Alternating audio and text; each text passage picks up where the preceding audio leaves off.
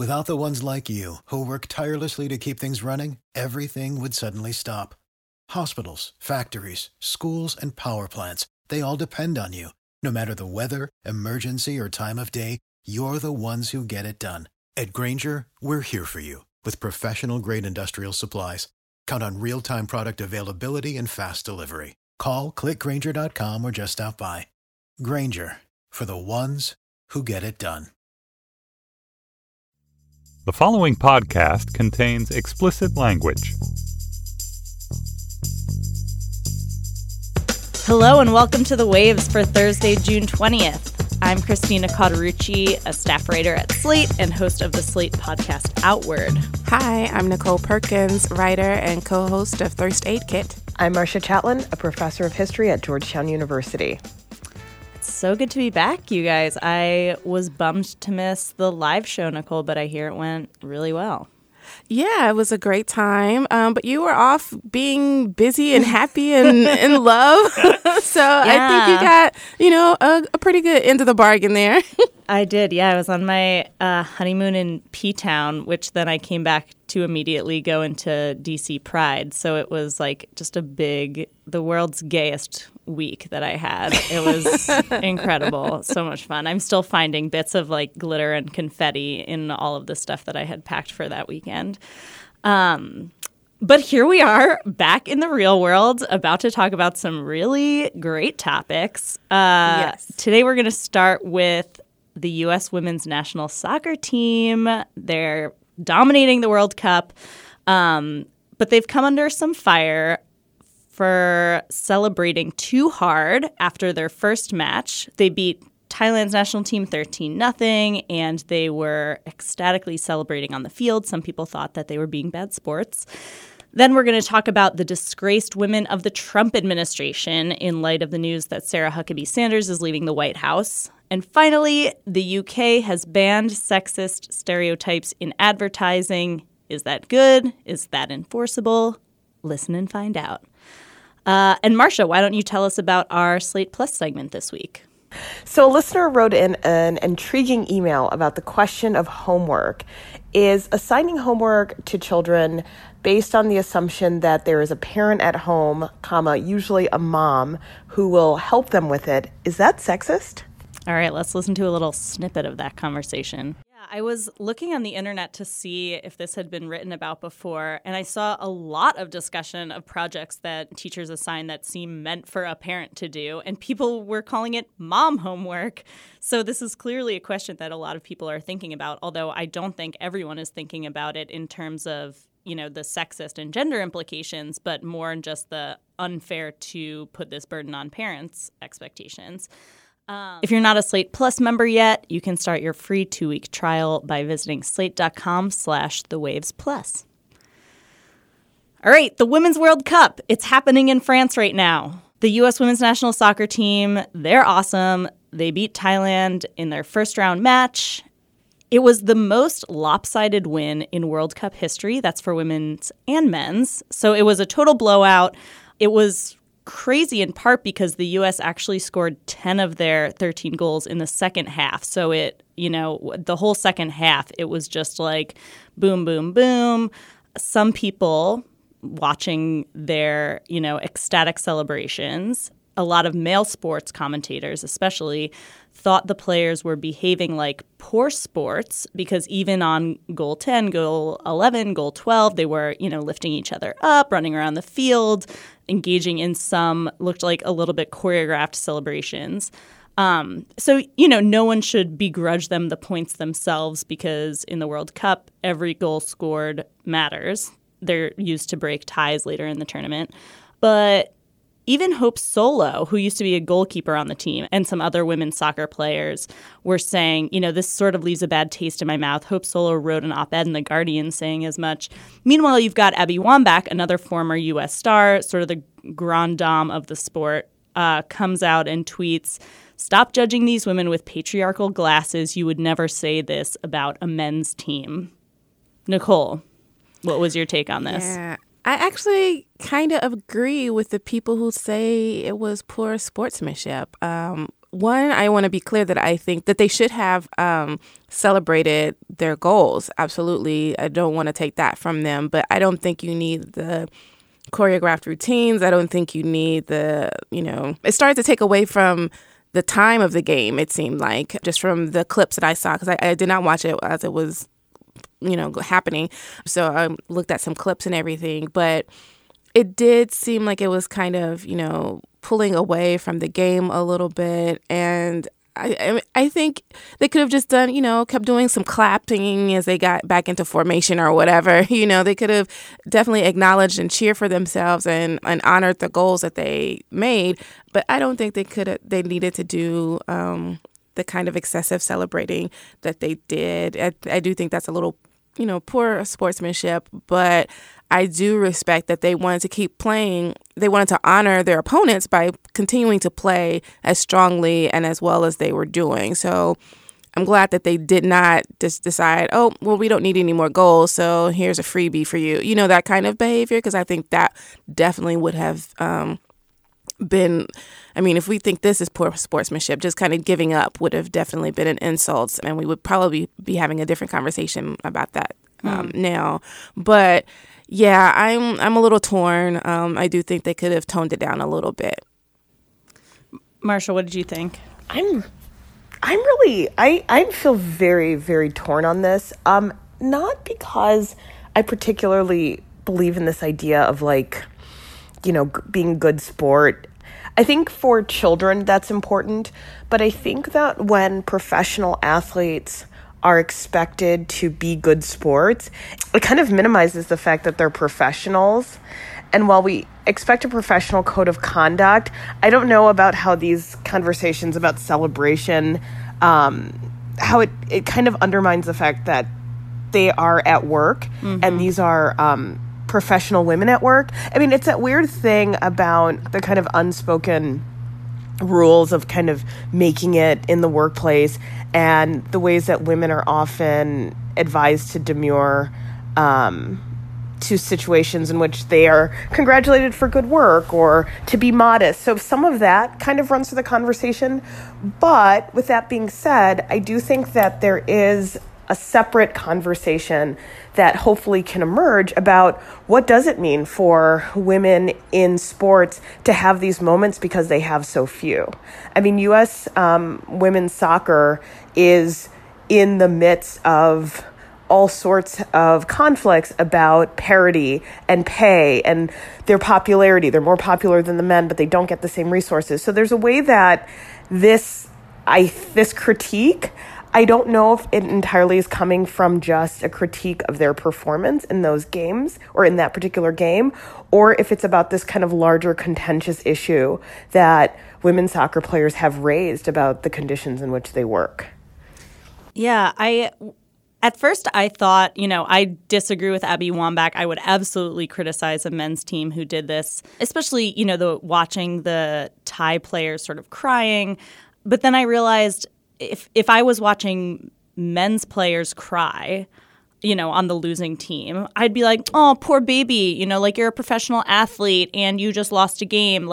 Suck it up. You get paid a ton of money. But for women, I actually think there is a reason to feel for the losing team, but also the people on both teams, because they don't get paid as much as the men. They don't get the same sorts of sponsorships and endorsements.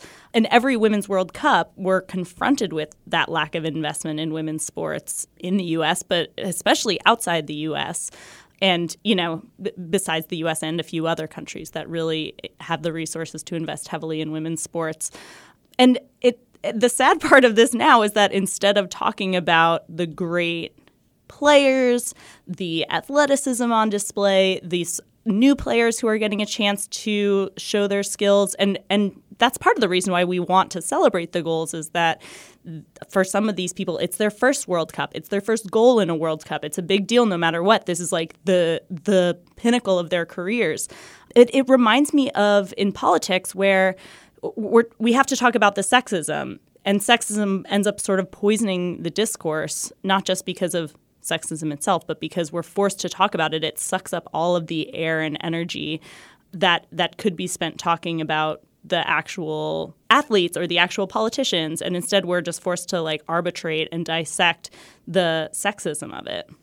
Right. I think about when like the restaurants where the wait staff have to come out every time someone has a birthday and sing some little terrible song, or, you're in an ice cream shop and they ring a bell, for whatever, whatever reason.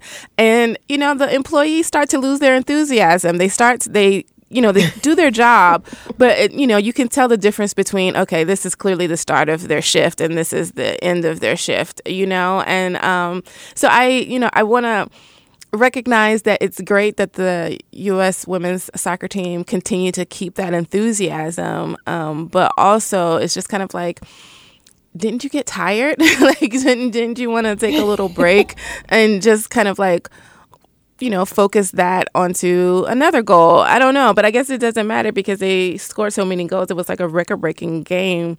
But of course they played well, but it could have just been like, some hand claps and pats on the back, and you just keep going instead of the outlandish thing. What are you concerned about exactly? That the Thai players are going to feel even worse about themselves if the team that's beating them is cheering and clapping and celebrating? What concerns me is the fact that we're having this conversation, that it could have been avoided if the team had just kind of been like, okay, great job. Let's keep going. Let's keep the hustle moving. Let's just, keep our head in the game and let's go, instead of just like having this outsized celebration. And then it kind of, again, just from the clips, because I didn't watch it live, so I don't know what like the emotion was in the moment. So going back and seeing the clips, it did kind of seem like, and I could be projecting, but it did kind of seem like a little forced after a while. Like, we're just going to keep this going, F y'all. We're going to make sure that we continue this high level of celebration for everything. It doesn't matter. And I do think that it is kind of speaking to the larger issues of equal pay, that I think maybe the team wanted to make a point that we are worthy of getting the money that we're suing for. I also think it's about building morale because it's their first game of the tournament. I interpreted it as being about, we need to really rally behind every player who scores a goal because this is a big moment for us. It's the start of what we hope will be an incredibly successful tournament. So one of the things that I get really activated by conversations about what athletes should do, because this also in other contexts, I think in men's sports, sometimes has like this weird racial element to it about how Black players should conduct themselves. And I think the probably biggest example or corollary to that in women's sports is sometimes the Serena Williams, like how she should act at work. And I'm so sensitive to that because while I think that there is, a conversation about how to be a graceful, competitor. And, I think at the end of the game, there was this photograph of Alex Morgan hugging this Thai player named Miranda Nild, and they both went to UC Berkeley together. And she kind of hugged her after the game and was like, you're a good player. And so I think that there were moments of grace. But all of that is to say that in conversations about the NBA and the NFL and about penalties for excessive celebration, they're often about how African-American players conduct themselves, about dancing after touchdowns, getting really excited. In college sports, this comes up too, about the way that young men celebrate. And so I think that there's already a framework within sports that if you are a not white male athlete, the ways you're supposed to conduct yourself, and it becomes this thing where there's real disparity on the criticism, not to kind of go deep down the rabbit hole, but if you look at some of the behaviors of white male athletes, like people like Johnny Manziel, who are just considered a little kooky and a little bit of a troublemaker, who had a really, really really obnoxious presence in college sports and then had a lot of personal problems in professional sports, there's a way that that's forgiven. And so all of this is to say that these conversations about conduct and behavior, I think sometimes are not about the sport, but about a real resistance to accept different types of people within the context of sports. Yeah, and there's a sort of broader framework of inequity and unequal treatment, too, that comes up every Women's World Cup and in any sort of international sports tournament. I just want to also call out one listener who wanted us to discuss whether it's sexist to call it the Women's World Cup, like the World Cup for her. But I'm going to continue calling it that just because that's sort of what the world calls it. But every Women's World Cup is played in the shadows of these questions of sexist treatment and underinvestment, but it's also connected to global economies and colonialism and histories of exploitation, like looking into why some women's teams, are less prepared for the World Cup. It's not just about which countries are sexist and don't invest in women's sports. In the U.S. we have Title IX. There are a lot of ways in which women here get more resources to participate in athletics than women in some other countries do. But sometimes it's just about countries don't have the money to invest in athletics, period. In Thailand, for instance, their men's team has not made it to the World Cup in decades, if ever. And we're in a position when we watch these countries compete against each other where, there's this sort of nationalist, rallying around the teams. And I participate in it, too. I love the U.S. women's national team. But then it sort of comes down to, which country is better or, which country is spending more money on getting its athletes prepared. And so when I was reading about these two teams, the U.S. and Thailand, playing against each other, some people were saying, to respect your opponent, you have to play your best. And that if the spectacle of the U.S. women's team celebrating so much made you uncomfortable, then, it's time to advocate for more equal investment in women's sports across the world. But that's not always possible. In the U.S., there's just more money available to, train people. Right. But I think even if this was, the men's match, I would still kind of want to scold them if they were doing such performative celebrations against a 34th ranked team. I understand why there is concern about it, and I do think obviously that there is some sexism here at play, but I would still be like, okay, guys, just calm down a little bit. But I'm also just kind of and I'm not really a person who's you have to be buttoned up all the time. And, I'm not anything like that at all. But I do think it is kind of poor sportsmanship. You can celebrate and you can acknowledge your goals and you can still honor the team that you're playing against by committing fully to the game and still, playing your best. But I think that there is also a way to just recognize, okay, we're kind of putting a hurting on them in a particular way that, is a bit more unexpected than we intended. And maybe we should just keep our heads down and keep going. I just feel bad about the whole situation that we're distracting from the win by having to talk about this. I think the one thing I will say that I do appreciate how this conversation really challenges us to think about all our kind of baggage and our ideas about professionalism. What does it mean to be a professional, act professionally? And sometimes it is a euphemism to try to exclude, but I do appreciate that there is an expectation of how you conduct yourself at work so that you're not terrible, you're not ruining other people's time, and that there is some graciousness. I wish that we could explore this issue without having to really contend with some of these bigger, larger structural inequalities in women's sports. Yeah. I will say it's clarified for me the way that even some of the people who are playing against the U.S. women's national team, which is, they won the previous World Cup. They're widely recognized as one of the best teams in the world. Some of the people playing against them, like a lot of the women on the Thai team, were sort of starstruck and loved being able to play against them. And they knew that they were going to get beat really badly. And so a lot of them were sort of talking to reporters or tweeting afterwards, it was incredible to be able to meet this team and to shake their hands afterwards. They were playing against each other, but they definitely were not beginning on equal footing. Listeners, do you have thoughts? Was it sexist? Were the comments that commentators made sexist? You can email us at thewaves@slate.com. Trump women. the women of the Trump administration. Last week, Donald Trump announced that Sarah Huckabee Sanders, his longtime communications associate and White House press secretary, would be leaving the White House. She's one of 3 women in the Trump administration whose lies on behalf of the president have come under renewed scrutiny in recent months. Marcia, you suggested this topic, so tell us what you've been thinking.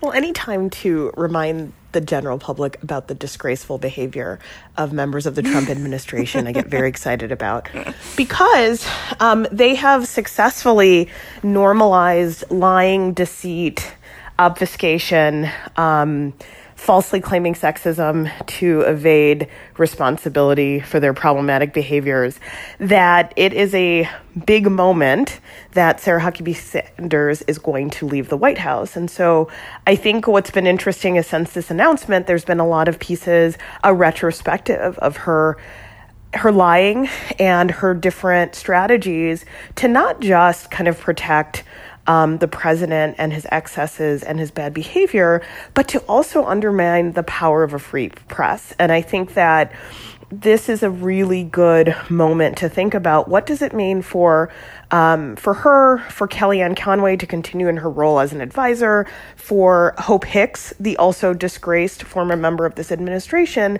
What does it mean for them to operate as representatives of what does it mean to be a Trump woman? And it seems like the common thread among those women, and I would include his daughter in this, even though that's slightly different. Omarosa, when she was entangled with the president, again, was this type of person where your job as a woman is to make sure that the men who do ridiculous things are never held accountable.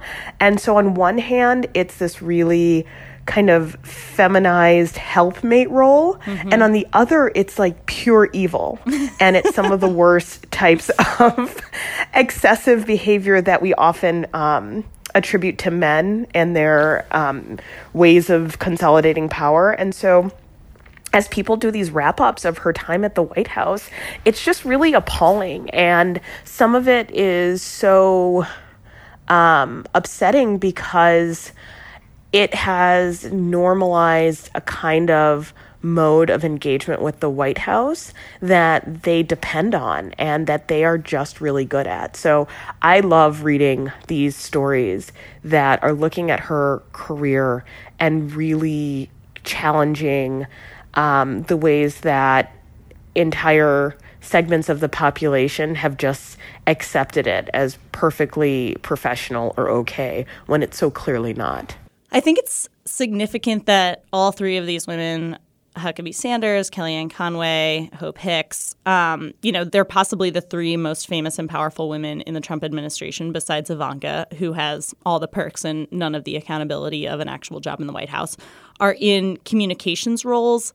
I think it betrays a very Trumpian and I guess broadly conservative sense of what women can do in positions of power. They're not necessarily the brains behind the scenes. I know Kellyanne Conway was, Trump's campaign manager for a while, but mostly these are the personalities making it palatable to the public. They're in messaging. And I know women make up about 3/4 of the PR industry, but only about 1/5 of the top leadership roles in the field. And that's usually chalked up to, women are better with people. They're better at communicating and empathizing, at serving a client's needs. And I think that speaks to what you were saying, Marcia, in that there are a lot of men behind the scenes doing a lot of extremely terrible things, and then the women are sort of sent out to make it seem okay or like put a pretty face on the problem. And these women are just crazy good at their jobs. Like, respect a little bit, they're like some of the best people at their jobs. And I agree that they're pure evil, but I have very few bad things to say about their respective job performances. I almost wish that the Democrats had people like this, but then I think about it and I realize that actually why they're so good at their jobs is they have no moral bounds on what they're allowed to do. It's all show. There's like no substance behind it. They're not held back by truth. It's all just performance. And I think it's interesting that these are all white women, and I think that race plays an important factor here because they would not be allowed to get away with the level of mendacity that they have if they were not white. Omarosa she was in there for a second and, now she's not. I think about Kellyanne Conway. She's very good at scolding. We looked at the article by Lily Loughborough from The Week that's titled How Kellyanne Conway Became the Greatest Spin Doctor in Modern American History. And I really like this piece because of the way it broke down the types of tricks that Conway uses. Cool girling, when someone says something offensive, she rolls her eyes and acts like it's no big deal. The mother-splaining, where she says things like, it's what's in his heart that matters and not what he says. The sexism, where she's like, well, I'm not one of those people who, is always talking about sexism. So she has all these different ways of attacking people who attack her. And I think that if she were not white, she would not get away with those kinds of things. She would, no one would be so quick to rush to her defense. She would probably, have been gone a little sooner from her reign of influence. Well, one of the things that I think is interesting about these women who have really been invested in protecting the president, it's this idea that, like Christina was saying, that women are in communications because women can soften a whole pile of bullshit, or women can be the representative because they can do the soft diplomacy, they can make a problem look good. I mean, Hope Hicks, who... when the New York Times is writing, like, will Hope Hicks, respond to a subpoena? It's like, well, will she either comply with the law or not? It's like if someone wrote an article about me, it's like, will Marcia pay her taxes this quarter? It's like, yes, I will. What are you talking about? And the whole thing about, the former model it's an interesting way to think about how these women's physical appearance always factor it in to the ways that even critical media fell in love with them. And I think what's also interesting is, Sarah Huckabee Sanders, her own kind of makeover in this role, in this public role, is also about kind of falling in line with a kind of Trump woman aesthetic. But more than anything else, what I think is just really interesting, in one of the pieces I was reading about her, is kind of how she's been a true believer in the sense that your role is to support Republican men and smooth out their inconsistencies or lie for them. And while I don't think her father, when she worked for him in Arkansas, his issues were not as complex or maybe as bad as Trump's, but this idea that it is ultimately your role and your ambition and your political purpose is to stand behind these men because they also believe in religious liberty or because they also want to end choice. And so it's these justifications that are really powerful. And to think about the ways that, as this woman from Arkansas, from a very conservative Christian family who went to a Baptist college, how her role is to protect a guy like Trump really shows how deep the patriarchal structure of this world in which religion and politics fuse together, and women's special role is to make sure that men are absolved of both their kind of spiritual sins as well as their social ones. Yeah, I mean, I didn't realize until I was doing a little more research before this episode that, she really is a devout Christian in the sense that she prays and reads a book of devotions before every press briefing that she gives, which, by the way, she's not giving anymore. But yeah, she really signed on hardcore for Trump because he, like you said, was, going to support these religious imposition laws that allow people to, deny their employees birth control or not perform an abortion just because of their religious beliefs. But Trump also she provides a special kind of legitimacy to him, and so does Kellyanne Conway and Hope Hicks, because, they can speak authoritatively to the fact that it's great to be a woman in the Trump administration, and any interpretation of Trump and his worldview as sexist is wrong, because how could I be a woman in a position of power in a Trump administration that's sexist? And he specifically deploys them, or they deploy themselves, to redirect the conversation whenever it turns to sexual assault or sexism or gender-based violence. Well, the thing that's amazing about it, it's like this slippery slope that they love to ride on. It's a 3-minute process. There isn't this issue of saying, people have done bad things. We're going to take, I don't know, a day to really reflect on what this means. And we're going to really struggle with what happens in a breach in a community and all of these things. And then we're going to try to do some restorative justice. Even if they said that, I wouldn't believe a word they said. But nonetheless, it's like a 3-minute process. They go through the entire, no one's perfect. There's been mistakes. I've been victimized, but that's okay. We're going to keep it moving, and Benghazi. And then the sentence is full. And then they move on to the next thing. And so it's this type of process. I mean, it's the gaslighting and the minimization, and it's so craven, but it becomes like second nature that if you watch when there used to be White House press briefings, people would bring up very important points, and it was like, the president and I haven't talked about that, but even if we did, it doesn't matter because you guys are going to write lies. Next question. It's like, what? You know what I mean? Yeah. In that sense, I feel like these women have done more damage to political discourse and press and trust of the press than almost anybody else, because their whole purpose is to make it seem like nothing matters because nothing's going to change and anything bad can just be ignored. Yeah, I would agree with that. I think that they, maybe because they have been so much, in the front facing, that they kind of, they've just ruined everything. It's just no point in watching this stuff. I'm trying to have a little bit of education and, tune in to watch these conferences or just to see what, if anything, will be shared with the American public. And I just end up very frustrated with the lies and the ways that they dance around questions that I turn it off fairly quickly. And I'm just like, okay, I'll just go to Twitter and wait for someone to tweet out the pertinent parts.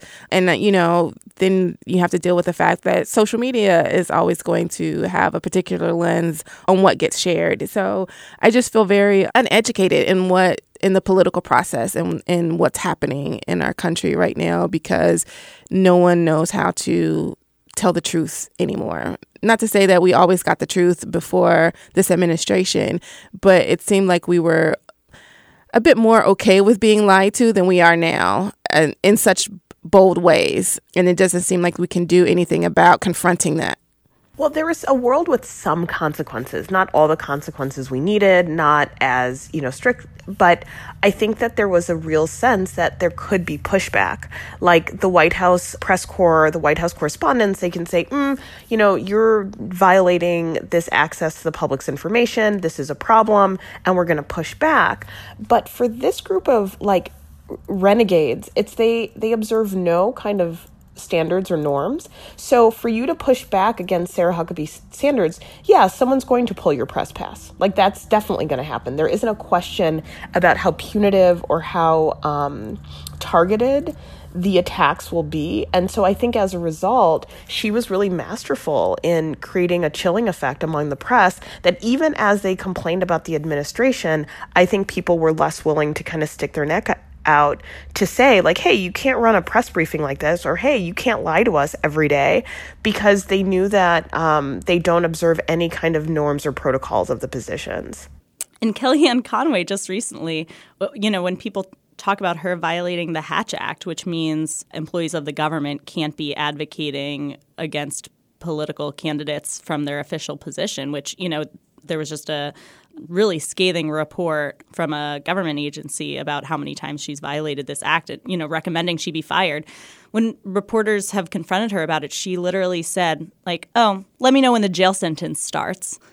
I mean, this isn't a criminal act. She's not going to be sentenced to jail. But the complete disregard for any sort of conduct of appropriate behavior just boggles my mind. Not just because they're willing to do it, but because this seems like the new norm in what people are willing to accept. That didn't surprise me at all. And there's absolutely no recourse when, an entire administration worth of people is willing to violate federal law. So do you guys think that that after the Trump administration, these women are going to find more lucrative and powerful roles in politics? Or do you think that their resumes will be permanently marred by this line of the Trump administration. It will have no effect, and this is what makes me so sick about everything. The fact that Sean Spicer could get a fellowship at Harvard and write a book and act like a normal person, and then like people are cuddling with him at events and they're making jokes about him being a big liar. This is I mean, maybe because of sexism, shockingly, these women might have less lucrative opportunities because I think that's how it goes for women. But nonetheless, there's going to be some ridiculous college campus that decides that their insights are so amazing that they're going to park them in an office. They're going to write books that people read. I'm sure there's going to be a Sarah Sanders devotional, 365 prayers for the woman who lies for a living. I mean, it's just pure and total garbage because there's no consequences. And so, I cannot wait to hear about the consulting firm, the communications strategy firm, whatever that these people land in, because they land on their feet because there's an entire industry, and it's not even about politics, it's about proximity to power. And one of the things I've learned since the election, living in Washington, D.C., is that very few people are partisan, and most people just love power for the sake of power. So the people who are anti-Trumpers, the people who think this is appalling, I don't think they have any real issue aligning with people within that kind of Trump world if it means bigger book deals or more lucrative opportunities. So I can't wait for the announcement of her daytime talk show where she will just be ridiculous and it will have no consequences. I almost disagree with you about the fact that they might, be subject to sexist treatment and thus not get the lucrative book deals or whatever. I think because these are women who have proven themselves willing to defend the most outrageous types of sexual assault, gender-based violence,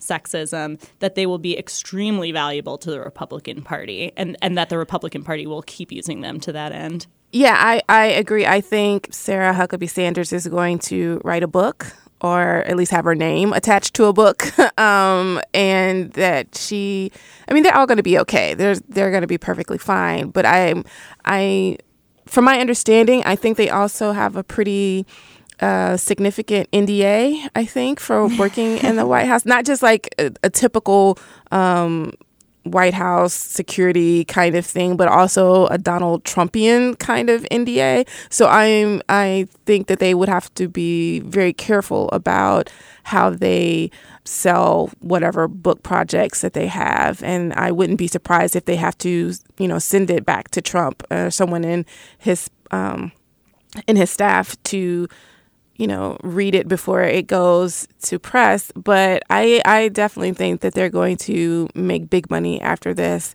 even if it means they're just sitting at home and charging $1 billion to consult with someone about political strategies or something like that. They're going to be okay, and they're going to continue a hustle of some kind. Word on the street, and by on the street I mean coming out of Donald Trump's mouth, is that Sarah Huckabee Sanders is going to run for governor of Arkansas. So we might not have seen the last of her yet. Good riddance. Gosh. Listeners, let us know what career paths you think that these Trump women will take. You can email us at thewaves@slate.com. All right. Sexist advertising. A new ban recently went into effect in the UK, a ban on sexist advertising. Nicole, tell us about the new regulation.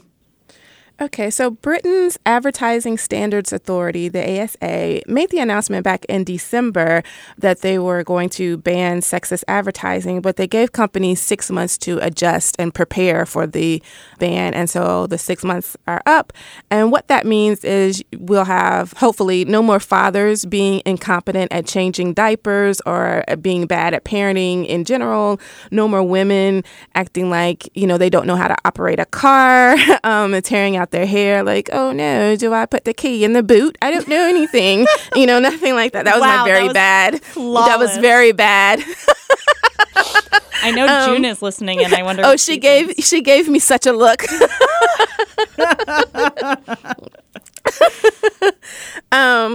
And I think this is important, and as what they say is that gender stereotypical imagery and rhetoric can lead to unequal gender outcomes in public and private aspects of people's lives, like advertisements asking women if they're beach body ready, which can create, a false narrative of who's allowed to be at the beach, who's allowed to wear swimwear, and what you're supposed to look like in order to be at the beach. So the public will be able to report ads they feel breach the ban, but the Advertising Standards Authority, this is not their first go round. In 2016, they took Gucci to task for having a model that they deemed unhealthily thin. With this ban, Britain joins Belgium, France, Finland, Greece, Norway, South Africa, and India, which all have various regulations that prevent gender discriminations in ads. So one thing that I found interesting was that this group that looks at advertising called Lloyd's Banking Group in 2016 found that 1/3 of people in ads were women, and they were all in roles of seduction, beauty, or motherhood. That's me. And one of the spokespeople for ASA, Ella, I hope I'm pronouncing her last name correctly, Ella Smiley says, "We don't see ourselves as social engineering. We're reflecting the changing standards in society," which I think is important because of the anticipated pushback where people are going to say, you're being too politically correct. This is nonsense. These things don't matter. But they do matter because, when you see advertisements for toys, a kitchen, and you see the little girls in the kitchen and the boys with trucks. Well, sometimes the girls want to play with trucks too, and sometimes the boys want to play with the kitchen models. And it can affect what they feel like they're allowed to play with. And it also reminds me of advertisements that feature senior citizens. They're almost always dealing with illness, they're for advertisements for medicine, or they're having some kind of clumsiness where we need to give them, a medical alert bracelet or something like that, that these things become kind of a joke. So we don't see elderly people just kind of having a full life unless it's after they've taken whatever medicine that they're advertising, right? And then it's like, now I can sit in the garden with my grandchild. Well, you can also walk around the garden and just talk about the fertilizer that you're using. That could be an advertisement instead of just telling us, take this medicine so your hips can work again. I don't know. So I am for this particular ban. And I know it will be difficult to enact probably, or at least stay on top of. But I think it's important. Yeah, your comment about the elderly people made me think, it's not just that a lot of these advertisements show the mom who cares and is very attentive and is super competent, and then the doofy dad who can't accomplish anything. Those are two stereotypes that need to both exist in order for the other one to exist. But I hardly ever see commercials for consumer products that aren't about a family. You hardly ever see single people, single parents, or just single people without kids, or even couples without kids using products. Just because I don't have kids doesn't mean I don't need the convenience of a frozen dinner, or doesn't mean that I don't spill things. Kids aren't the only ones who spill things, necessitating a paper towel. Or especially as a queer person, I'm anytime I see a visibly queer person or a queer couple in an ad, my loyalty to that company. I am loyal to that fucking brand forever. I still remember this one butch woman I saw in a medicine for MS. I'm never going to use that medicine, but I will remember that commercial for the rest of my life. I had two friends recently randomly appear in an Amtrak ad, and they both have sort of queer lifestyle haircuts. And somebody who I don't even know sent me that ad to be isn't this great that Amtrak has queer people in the ad? I'm I actually know those people. Not that I know all queer people in ads, but I'm it seems like such an opportunity for companies to engender loyalty among customers to put underrepresented types of people in ads that I wonder why more companies aren't doing it. When you talk about the paper towel ads, I think, and it's very vague, but I think I once saw one where it was an artist who was using, a paper towel to wipe off her brushes or something like that. So there could be more of that instead of, what you mentioned, the mom wiping up the toddler's spill, or the mom wiping up the dog's dirty footprints, paw prints in the kitchen or something like that. So those kinds of things I think are relatively easy to fix if you have, creative people who can just, or who are allowed, I should say, because we don't know what goes on in those meetings when they're being pitched ideas for these kinds of commercials and who shoots what down, So I'm sure that there are younger people who are like, oh, well, I use paper towels to mop up my plant spills. I'm a millennial and I've got all these plants and I use paper towels to wipe up when I spill water from whatever. Those were probably pitched and then, they get shot down by the older executives who are like, no, we need to show a mom, I'm very vigilant about advertising because I teach about commercials in my sex, love, and race class because I show how companies used mixed race couples to signal certain values, right?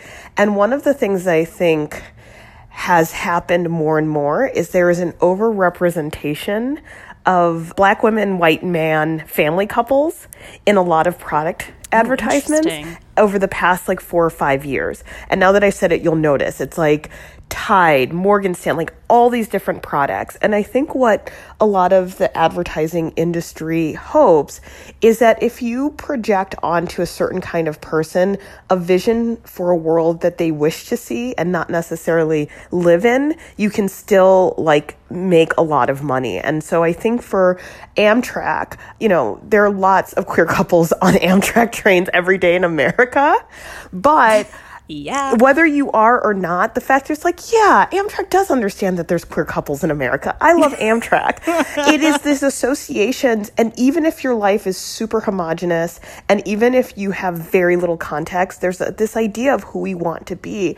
And so while I think it's great to do these types of bans, I think in the end it is profitable for advertisers because we want to believe we live in a world where we are free from sexism, even as we encounter the sexism in our everyday lives, that advertising is about projection and fantasy, and it doesn't always have to be sexual, and it doesn't always have to be nostalgic. Sometimes it's really projective and about the future.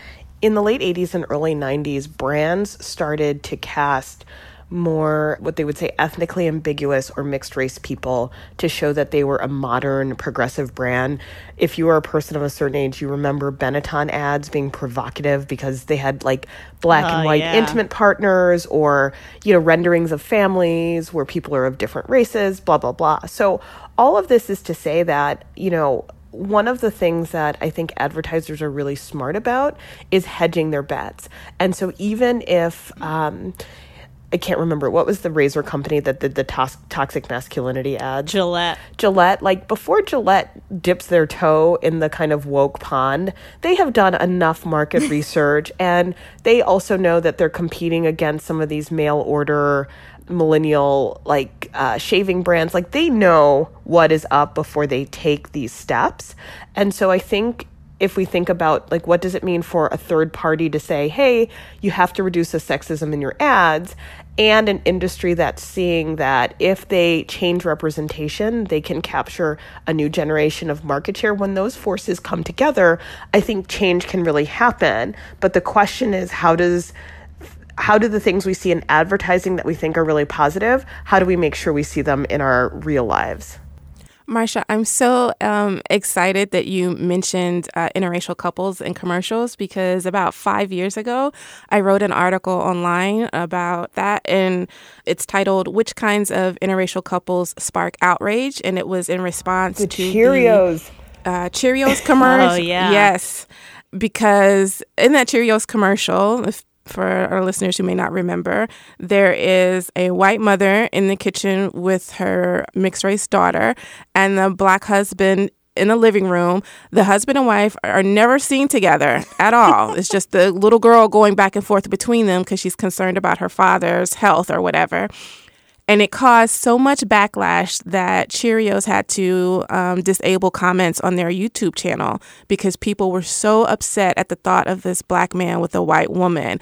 But I show that there are always these commercials with Black women being partnered with people outside of their race that don't don't have the kind of backlash that inspired. So that's when you bring so that up, interesting. I'm so glad that you brought that up because I have looked at that and I always pay attention to that. And there are like commercials with Asian women with white men, no problem. It's not an issue. But as soon as there is a black man with a white woman, it becomes a major problem. I am fascinated by what commercials, how couples are used in commercials. And to kind of go back to sexism, if you look at car commercials, almost always when it's a pairing of a man and a woman, the man is driving the car and the woman is in the passenger seat. And it's very rare that you will see the woman driving and the man in the passenger seat. And even, when they have kids in the car, it's almost always the man driving. So I think this ban could, kind of look at situations like that where it's okay to have a woman drive a man around for a little bit. I don't know if people think that is sexist, seeing a woman drive a man around. I don't know how that could be, but maybe that's what it's in response to. But it seems like a very heteronormative, traditional kind of situation when we have these car commercials like that. Yeah, I think it is going to be hard for them to define or enforce this ban. They've said, well, like a woman cleaning, that's not sexist, but a woman cleaning while her husband is relaxing, that's sexist. I thought this was funny. They apparently the advertising regulator emphasized that advertisements featuring glamorous, attractive, and successful or healthy people are still allowed. So no worries there. But it did make me think about the new way that advertisements are bought and distributed, because it's not just, we have 60 channels on the TV and I'm flipping through them all. I'm on the internet and the same ad for one pair of shoes is following me around wherever I go. You can choose which people get your ads in a much more specific way now through the internet and cookies than you were ever able to when you were just buying billboards or even television commercials on specific channels or in specific shows. So when I was thinking about, what are some of the sexist ads that I've seen recently, or, ads that made me upset or whatever, I couldn't think of many, in part because I'm not seeing a lot of television ads, which is where there's actually a narrative and there can be a little bit more stereotyping. I think because I'm mostly watching shows on online streaming platforms and, I'm going on websites and there's not a lot of the same kinds of commercials. And so I wonder if there's any sort of effort to target the more sexist advertising toward people who would be more amenable to seeing a sexist ad, like, white men over 65 or something like that, because you can do that kind of stuff now. I was also thinking about those Axe ads, Axe body spray, the famously sexy perfume that men used, because this new ban bans ads that connect physical features with success in the romantic or social spheres. And those Axe ads were all about these schlubby guys spraying themselves with this incredibly sensual fragrance, and then all of these hot women were into them. So it actually wasn't about anything about their physical features attracting people. It was just specifically about the product. So I wonder if that's what all advertising in Britain is going to be now, these schlubby people having products that attract people instead of anything about their actual bodies. Well, one of the things I'm also curious about is that if you watch British television generally and advertising, it's pretty cheeky stuff. And so I'm really curious how they're going to continue to use some of the kind of outrageous tropes that I think are more acceptable in the UK than they are here in that kind of advertising. But I think that at the end of the day, these types of social interventions are possible in some places than others. I don't see this happening in the US, but I do think, through the Ad Council and through public service announcements, there's a way that the advertising industry is very self-conscious about being critiqued, and they're more likely to suggest that they're getting better rather than to listen to someone else tell them do better. All right, I think that's all the time we have for sexist advertising. Listeners, have you seen any good, and by good I mean sexist, ads recently? Email us at thewaves@slate.com. All right, recommendation time. Nicole, what do you have? My recommendation this week is a writing challenge that's been started by author Jamie Attenberg, and it is called 1,000 Words of Summer, and it's just for 2 weeks. And the goal is to write 1,000 words a day, and it can be about anything, whatever project you want. It doesn't have to be the same project every day. It's just a matter of sitting down and devoting time to get down 1,000 words a day if possible. If you go over, that's fine. If you go under, that's fine too. The point is just to kind of give yourself permission to sit and write. And it could be kind of a stream of consciousness thing. If you have a goal in mind, that's fine too. She developed a tiny letter about it, and that is at tinyletter.com/1000 words of summer. And 1,000 is the number. And unfortunately, she is filled with subscribers. She's reached the maximum amount of subscribers, but you can look at the daily letters that she sends out via email at the archive that's on the page. So I just think it's a really, it's just a really nice challenge to give yourself. There's no real objective. There's no, it's not like National Novel Writing Month in November, which gives people, it can be a little too much pressure for people to feel like they have to finish a complete novel in the month of November. But, people do it and it's great. But with 1,000 Words of Summer, I think it's just a really nice, a nice little challenge for yourself. And it's only for 2 weeks, but you can keep going as long as you want. And so I recommend that. And again, it's at tinyletter.com/1000 words of summer. Awesome. Marcia? So I recommend 2 articles that have been floating around this week. The first one is an opinion piece by Jessica Knoll called Smash the Wellness Industry: Why Are So Many Smart Women Falling for Its Harmful Pseudoscientific Claims? And it's just a wonderfully written piece about the author's struggle with the wellness industry, talking about cleanses and purges and monitoring your diet and all of the ways that women who should know better, quote unquote, are really sucked into what the wellness industry says about how being healthy is ultimately tied to being thin, even when it suggests that it's not. And so I really enjoyed that piece from the New York Times. And the second is a piece from Natalia Pertzola from The Atlantic called The Fitness Craze That Changed the Way Women Exercise. And it's about jazzercise and the development of jazzercise as a way to make women comfortable in exercise spaces, its franchise model, and this idea of boutique fitness that has often been marketed to women and the reasons why. And it's just such a thoughtful and well-reported, historically based piece about this type of fitness that I think many people see as really outdated, but still has the capacity to bring women together, make women into entrepreneurs, and really explore what does it mean for women to have an exercise experience designed for them. And so I didn't know jazzercise could be so thoughtful and fascinating. And so it was on the June 16th, 2019 Atlantic. So those 2 articles about the fitness industry and wellness, I think, are excellent reads. And one of our listeners actually emailed us asking us to discuss that article. So to that listener, you're welcome. Okay. I am recommending Tales of the City, a Netflix miniseries. It's an adaptation of a series of novels and then a PBS miniseries from the 90s. It stars Laura Linney, Olympia Dukakis, and most notably, the impossibly adorable Ellen Page. It's incredibly soapy and unsubtle, which I appreciate. It's a lot of fun to watch, even if I was rolling my eyes during some of it.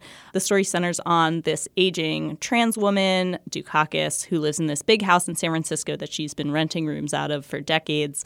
So the series, this new series, starts when Laura Linney's character, which she's reprising, who's been gone for 20-something years, comes back to San Francisco to reunite with the daughter she abandoned 20-something years ago, Ellen Page. The show is really colorful and queer. It's a true ensemble cast. There's a ton of juicy plot lines, and it sort of made me nostalgic for a San Francisco that I never even actually knew. It's, again, called Tales of the City. It's on Netflix now. That's our show. Thank you to our production assistant, Alex Barish, June Thomas, who provided production assistance, and our producer, Danielle Hewitt. For Marcia Chatlin and Nicole Perkins, I'm Christina Cauterucci. Thanks for listening.